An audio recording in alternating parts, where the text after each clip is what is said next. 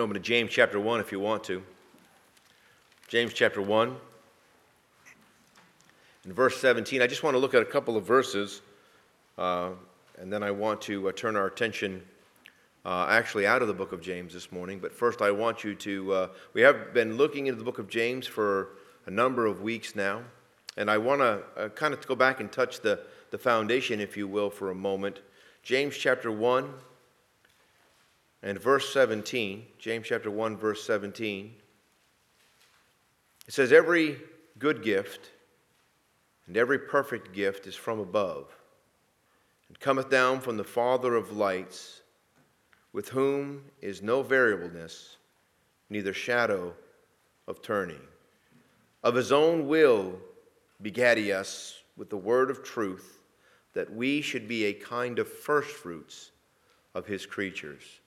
Here at the beginning of the book of James, you see this, every good gift and every perfect gift. Now, if we go back and look, you'll go back and you can go back up and look at verse 14. It says, "But every man is tempted when he is drawn away of his own lust and enticed. And when lust hath conceived, it bringeth forth sin." The point is, our problem, listen, please hear me. Your problem is you. Your problem is you. You can blame the exterior things in your life that provoke you to behave the way that you do, but ultimately my problem is me. And it is God's desire that we be rescued from ourselves.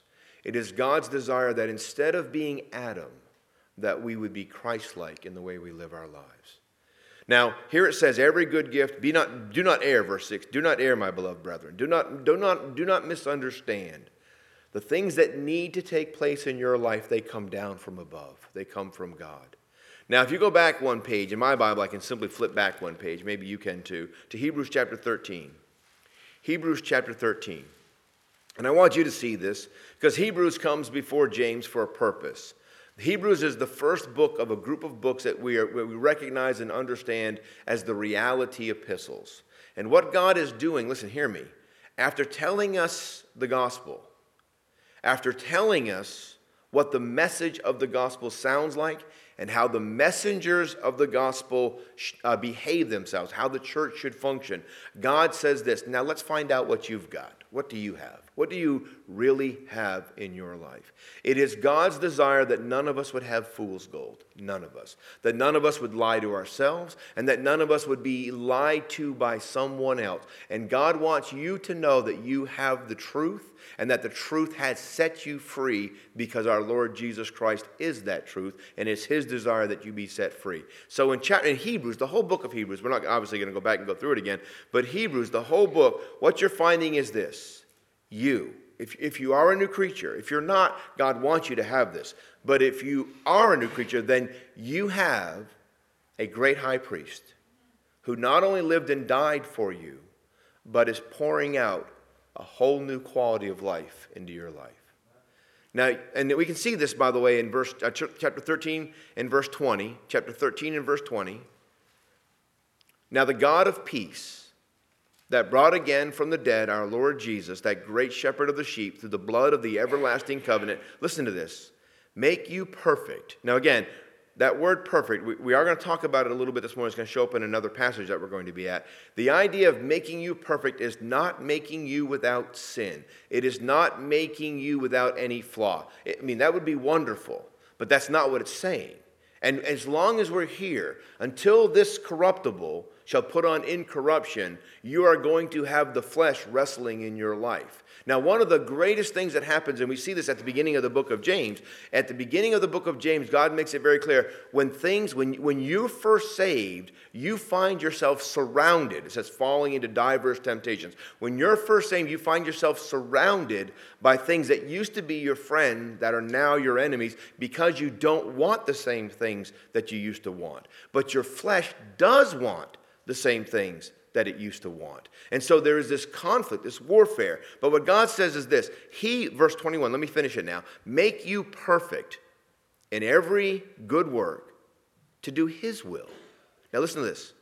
"Working in you that which is well-pleasing in his sight, through Christ Jesus, to whom be glory forever and ever. Amen." So you see here that it's God's desire to pour out a new life in you. and that it would be manifested outwardly as you walk with him. And then when we come to James, the beginning of James, we saw that every good gift, listen, hear me, please hear me. What does it say in verse 14? But every man is tempted when he is drawn away of his own. Now, by the way, the word man does not exclude women. Every person is tempted when he or she is drawn away of his own lust and enticed. This is what happens. Again, my failures, you don't make my failures. I make my failures. And here's the good news, and I mean this with all my heart. It is Christ's desire that you not live a life of failure. That you no longer be driven by your own lust. That your own desires no longer be the Lord of your life anymore. Because every good gift and every perfect gift.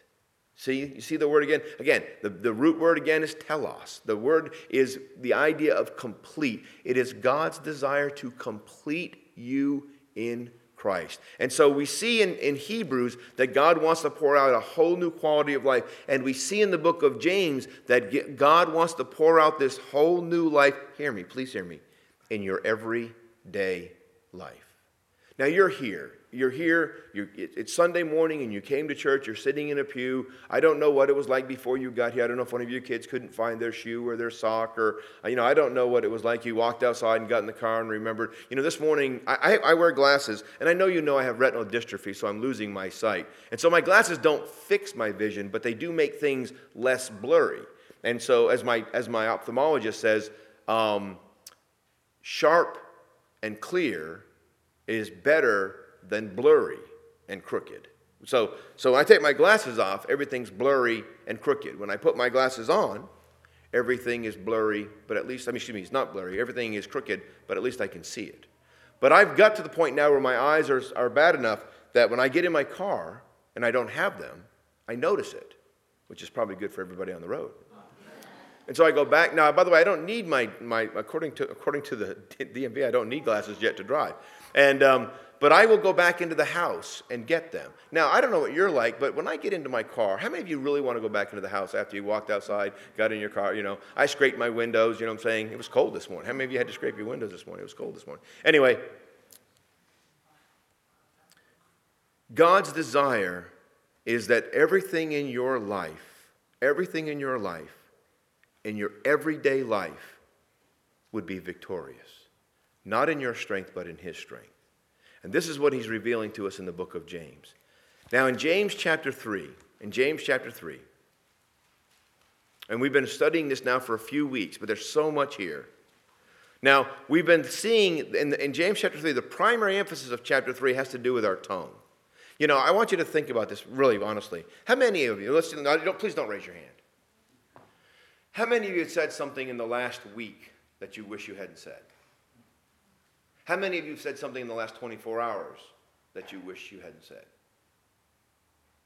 How many of you are aware, listen, honestly, that, and I mean this, all of the hurt in the world in which we live comes out of us?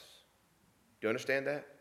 The squirrels don't bother you. They may get into something that you'd rather they didn't get into, but they don't curse you, right? They don't lie about you. They don't gossip about you. Do you understand?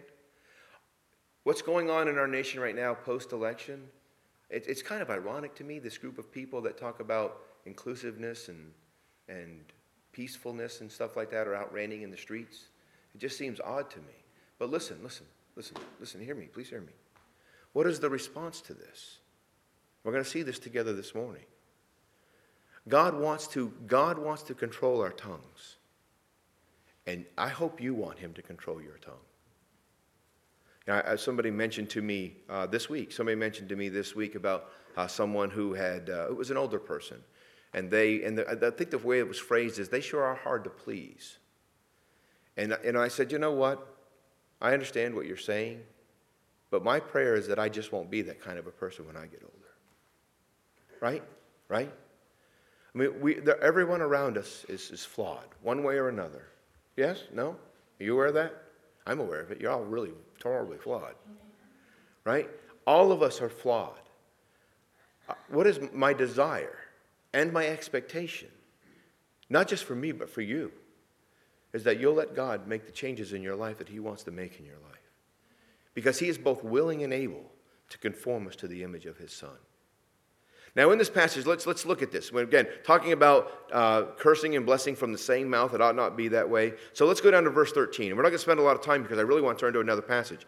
Who is a wise man and endued with knowledge among you? Let him show out of a good conversation his works with meekness of wisdom.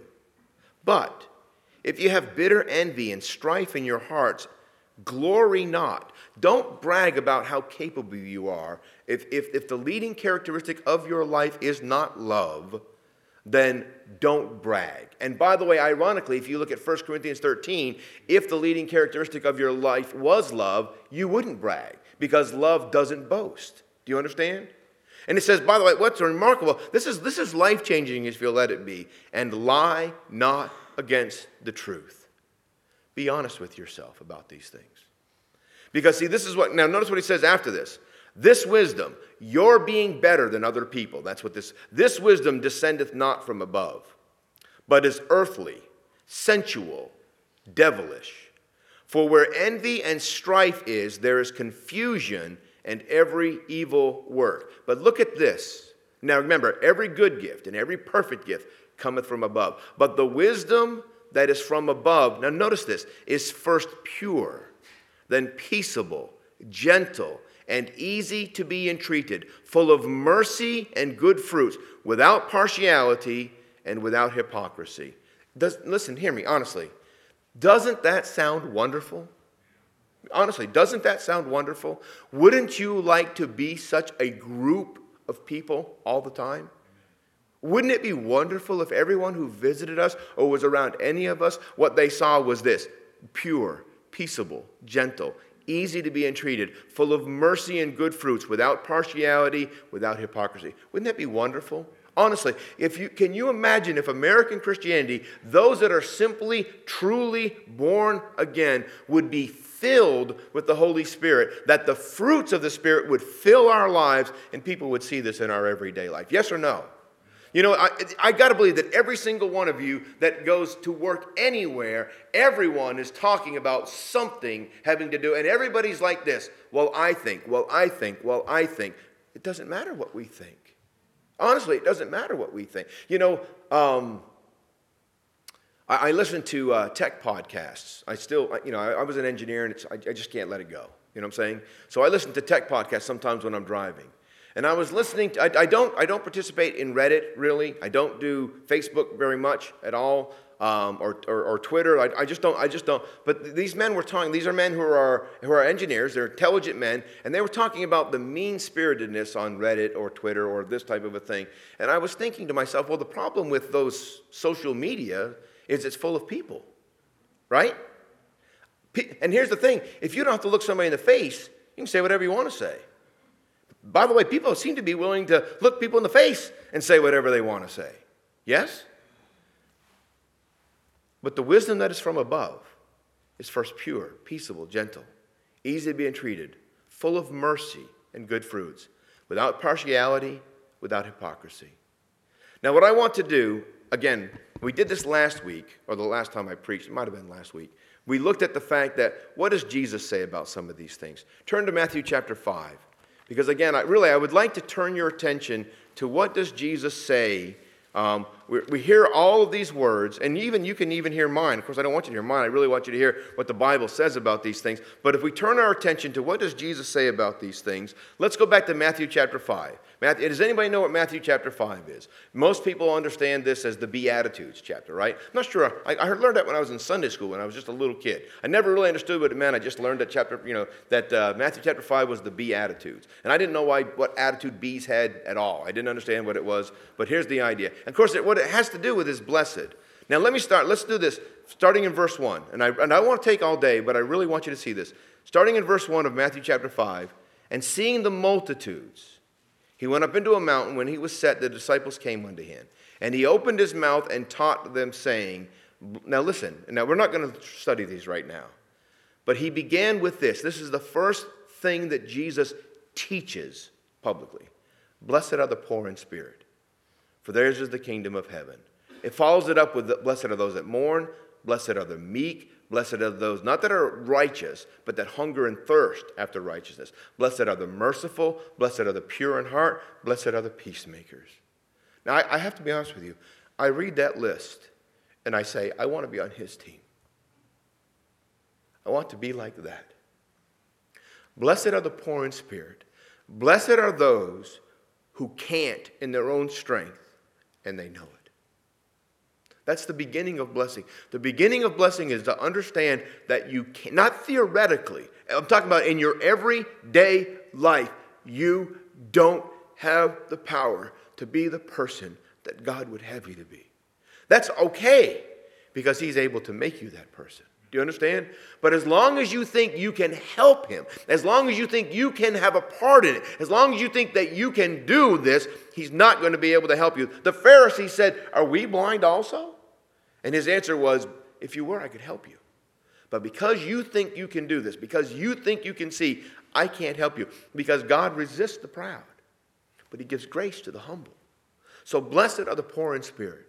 Now, what I want to turn your attention to, though, has to do with the attitude that God would have us to have during times of difficulty. And our nation is in a time of difficulty right now. And again, I wouldn't bring us to this, except for it really goes to what we're looking at in James chapter 3, where God is talking about our tongue, our heart attitude, and how it manifests in our tongue. So let's turn from the beginning of chapter 5 all the way to verse 38. And I'm just going to read a little bit, and then we're going to talk about a couple words, and we'll be done. And you can take with it what God would have for you to have. Father, I ask you to bless us as we look into your word. Please, Lord, may your words make the difference in our life that only your words can. By your holy word, by your Holy Spirit, by your holy will in our lives. In Jesus' name, amen. Ye have heard that it hath been said, an eye for an eye and a tooth for a tooth. But I say unto you. You might want to underline that every time you see something like this in your Bible. But I say unto you. Listen, let me just say this again. You know what matters? What Jesus says unto you. Right? You say, well, I don't watch such and such a news channel. I watch such and such a news channel. So what? Right? Yes? Well, I get my information from, well, get it from Jesus.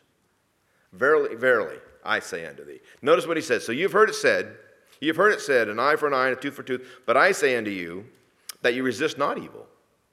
That whosoever shall smite thee on the right cheek, deck him. Right? Turn to him the other also. And if any man will sue thee at the law and take away thy coat, give him thy cloak also. And whosoever shall compel thee to go a mile, go with him too. Give to him that asketh thee, and from him that would borrow of thee, turn not thou away. Ye have heard that it hath been said, thou shalt love thy neighbor and hate thine enemy. But I say unto you, love your enemies. Bless them that curse you. Do good to them that hate you. And pray for them that despitefully use you and persecute you, that ye may be the children of your Father which is in heaven. For he maketh the sun to rise on the evil and on the good, and sendeth rain to the just and on the unjust. For if ye love them which love you, what reward have you? Do not even the publicans the same? And if you salute your brethren only, what do you more than the others? Do not even the publicans do so?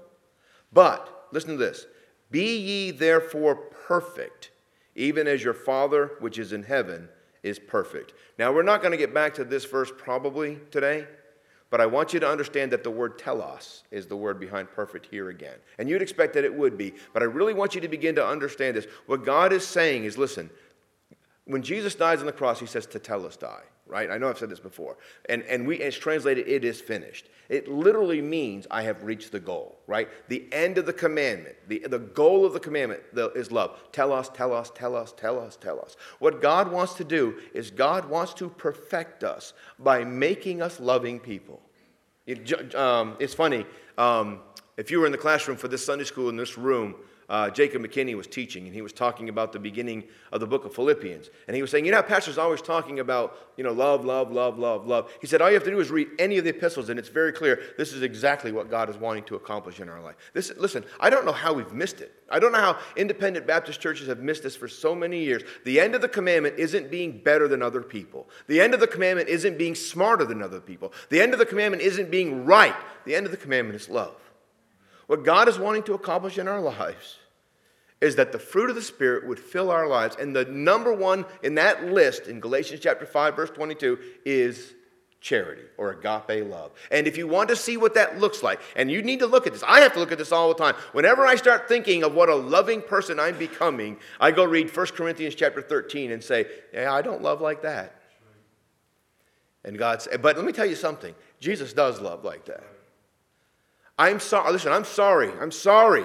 that some of you have heard such terrible things about the God who loves you. I'm sorry that you have. I'm sorry that people who should have been able to do better and say better and be better in your life weren't. I'm sorry. But it doesn't change who Jesus is. It doesn't change who Jesus is. It doesn't change him at all. And I thank God it doesn't change him at all. And what I want you to understand is that what God wants to do is to not make us preacher-like or deacon-like. Do you understand? He wants to make us Christ-like. That's what he's going to accomplish in our lives. Now, what I want to do is I want to draw your attention for just a moment to just one verse. But I say unto you, verse 44, but I say unto you, love your enemies, bless them that curse you, and do good to them that hate you, and pray for them that despitefully use you and persecute you. Now, what I've done here is, and it's already 12:02. I just started. You guys realize that, right? I mean, I don't want to keep you here all day, but I really want you to see these things. I'll try to, again, you listen quickly, and I'll talk quickly. I speak quickly anyway, being from New England. I looked up these words, and this is why. Because I believe that we read this verse and verses like it, and we gloss over it.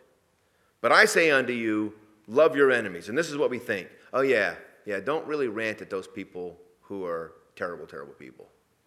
Do better than that. And that's not what it says. See? And so we're going to see this together. So what do you suppose the word love is? We're not going, it's funny, when Jacob was teaching Sunday school, he said, what we're going to do is we're going to ask some questions and you're going to give some answers. And I thought, probably not. Amen? Now, it's funny because children's Sunday schools are full of questions and the kids talk and give answers. And you come to an adult Sunday school and you ask questions and they're all like, I just came to listen. You tell me.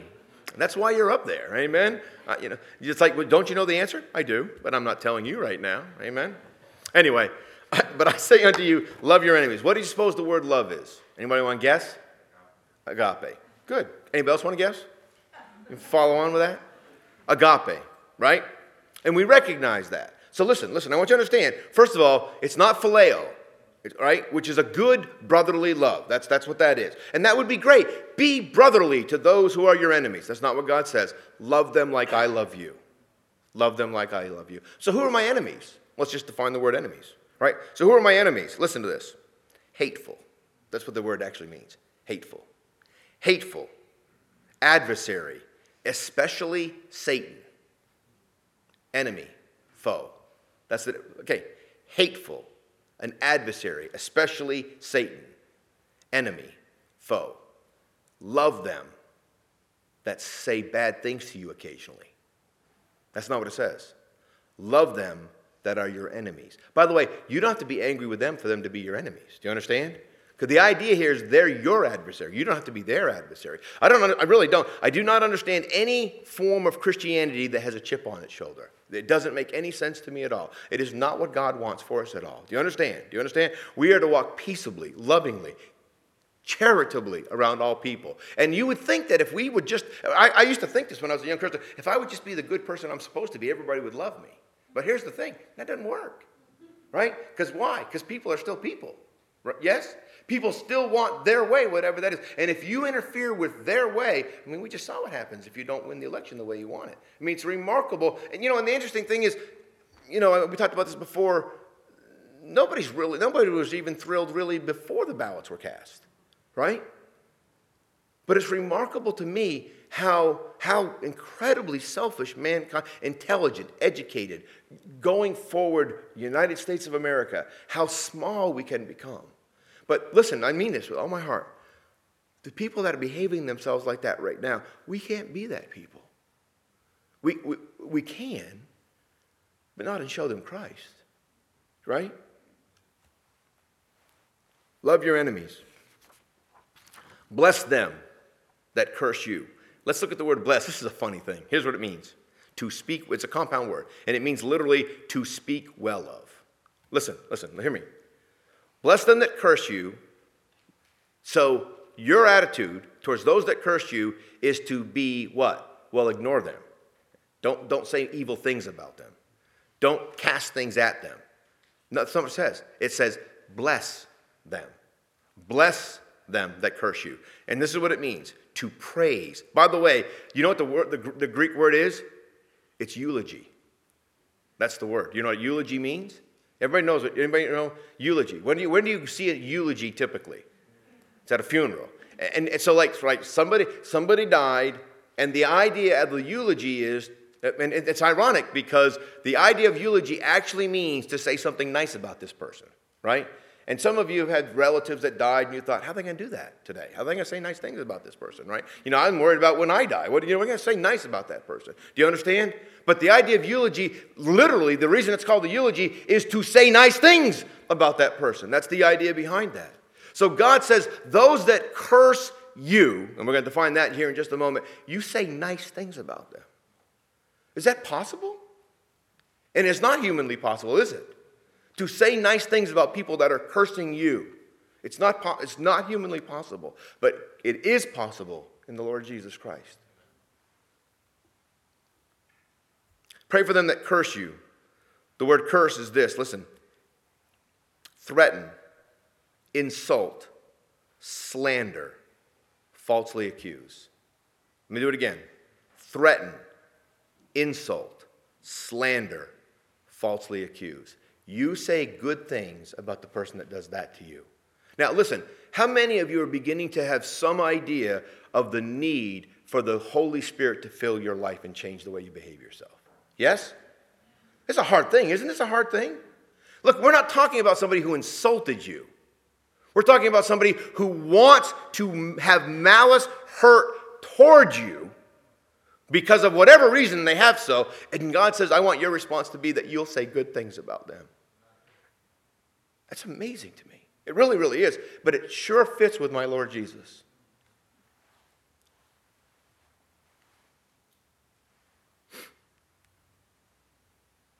Do good to them that hate you.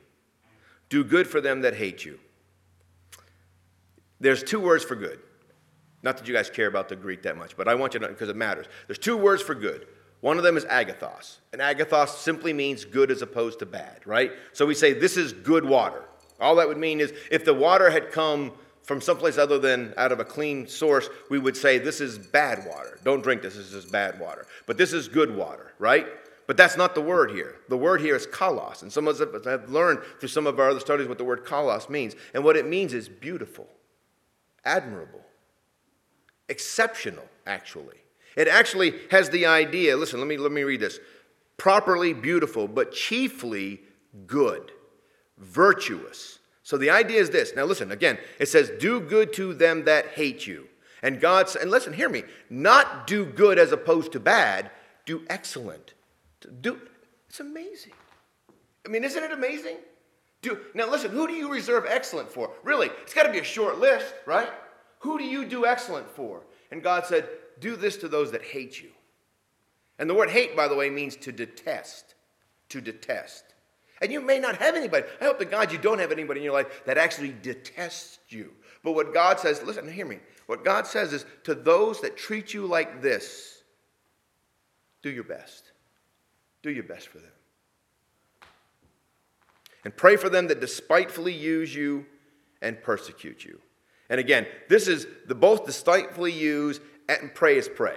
The word pray means to pray. And despitefully use and persecute has the idea, listen, of literally chasing you down to hurt you. Yes? It's not just bad enough that I'm unkind to you when I see you. I'll come visit you to be unkind to you. I actually want to visit malice upon you. He says, pray for them. Pray for them. Now let's talk about why, and we'll be done. Let's talk about why. Because he says after this why, that ye may be the children of your Father which is in heaven. Yes? That you may be like, listen, how does God behave? Listen, I'm going to say this. I am sorry for the picture that is often painted of how God is. But the truth of the matter is, God sends the sun upon all the people that hate him. And he sends the rain. And by the way, I used to think, honestly, when I was a young Christian, I thought he lets the sun shine on people that don't like him. And he also makes it rain every now and then because he doesn't like them anyway. Right? And then I realized, well, actually, that's not what it's saying at all. The sun is necessary and good and important, but so is the rain. Do you understand? In other words, this isn't good and bad. This is both the sunshiny day and the provision of the rain so that your food can grow. And who does God do this to? Oh, for those that love him, for those who worship him, for those who show up on Sunday morning, Sunday night, Wednesday night, and any other time that we got anything going on. No. Everybody you know. Who will Jesus rescue? Everybody you know. Who does Jesus love? Everybody you know. Everybody you don't know. All those people posting hateful things, he loves them. And not only does he love them, he wants you and I to love him. Now, let me ask you this question. How does this tie into what we're looking at in James, other than the tongue part of it? How does it tie into it? And this is how it does. In your everyday life, and boy, is your everyday life important right now. In your everyday life. So here's what happens. You go to work tomorrow. You go to the restaurant this afternoon. And the question comes up, the topic comes up. And what you can say is this: I sure wish we would love one another. I sure wish we'd love one another. No, I'm not talking about the people that are like us. I want to talk to you about those people. Yeah, I sure wish we could sure love them. I sure wish we could help them. I sure wish we could help them to understand that God wants to rescue all of us.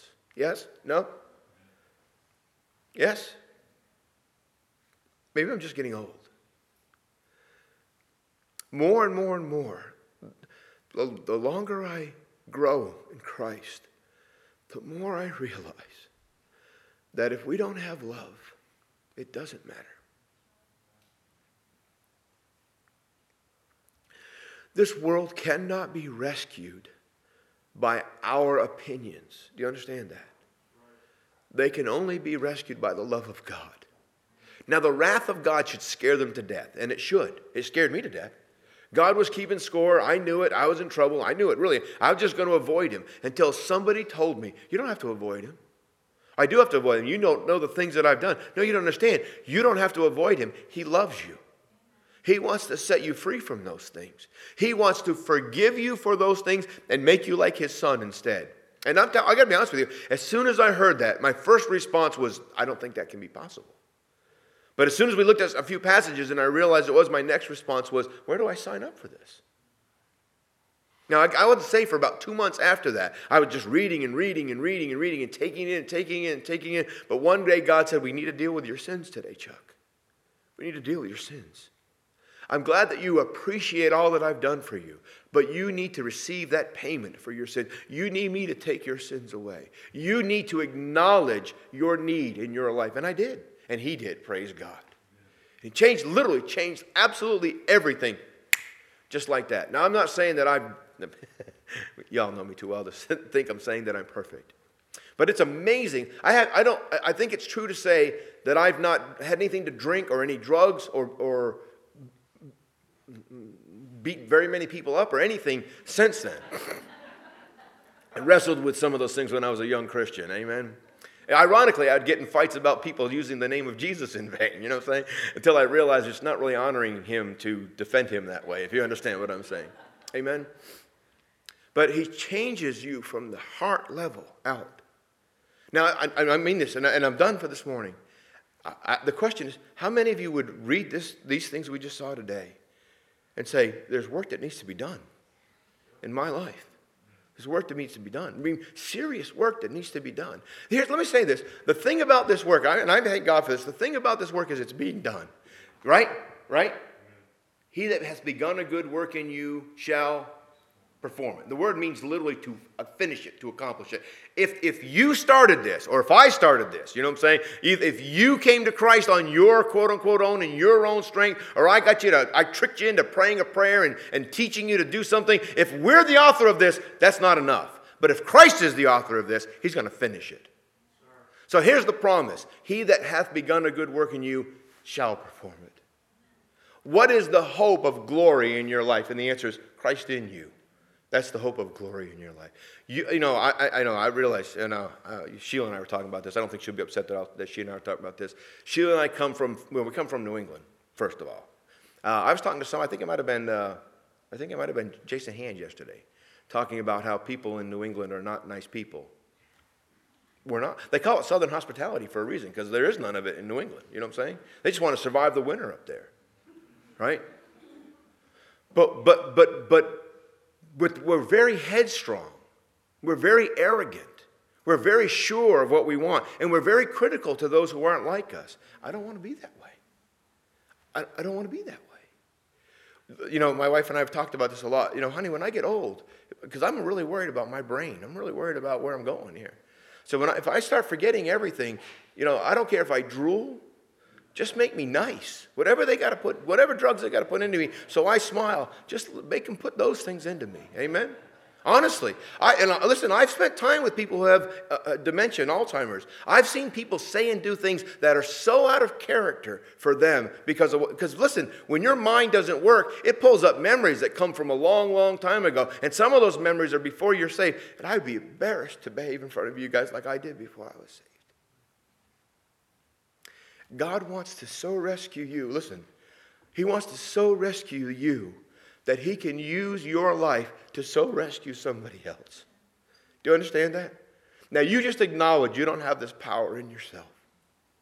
Because he said, and ye shall receive power, dunamis, after the Holy Ghost. When the Comforter comes, he's going to be the power. Do you understand that? God is not asking you to be a better person. He's saying, I am a better person. Meaning himself, and I will do this in you. I will do this in you. That's the promise of God. That's the promise of God. When he begins these teachings, the purpose of this teaching isn't so that everybody would try to live up to it, so that everybody would recognize is, I don't live up to this. If you think the Old Testament law is hard to keep, try keeping what Jesus wants you to do.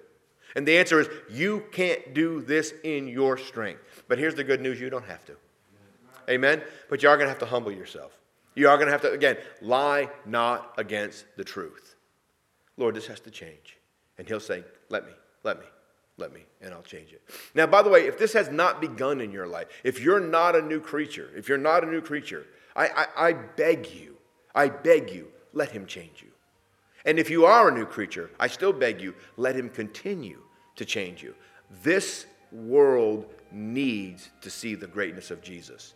And the only way they're going to see it is if they can see it in your lives. If they can, again, the person that led me to Christ, I asked him because there was a difference in his life. And I would that you would be such men and women and young people that, again, not super duper good religious people, broken-hearted people who ask the Holy Ghost to make a difference.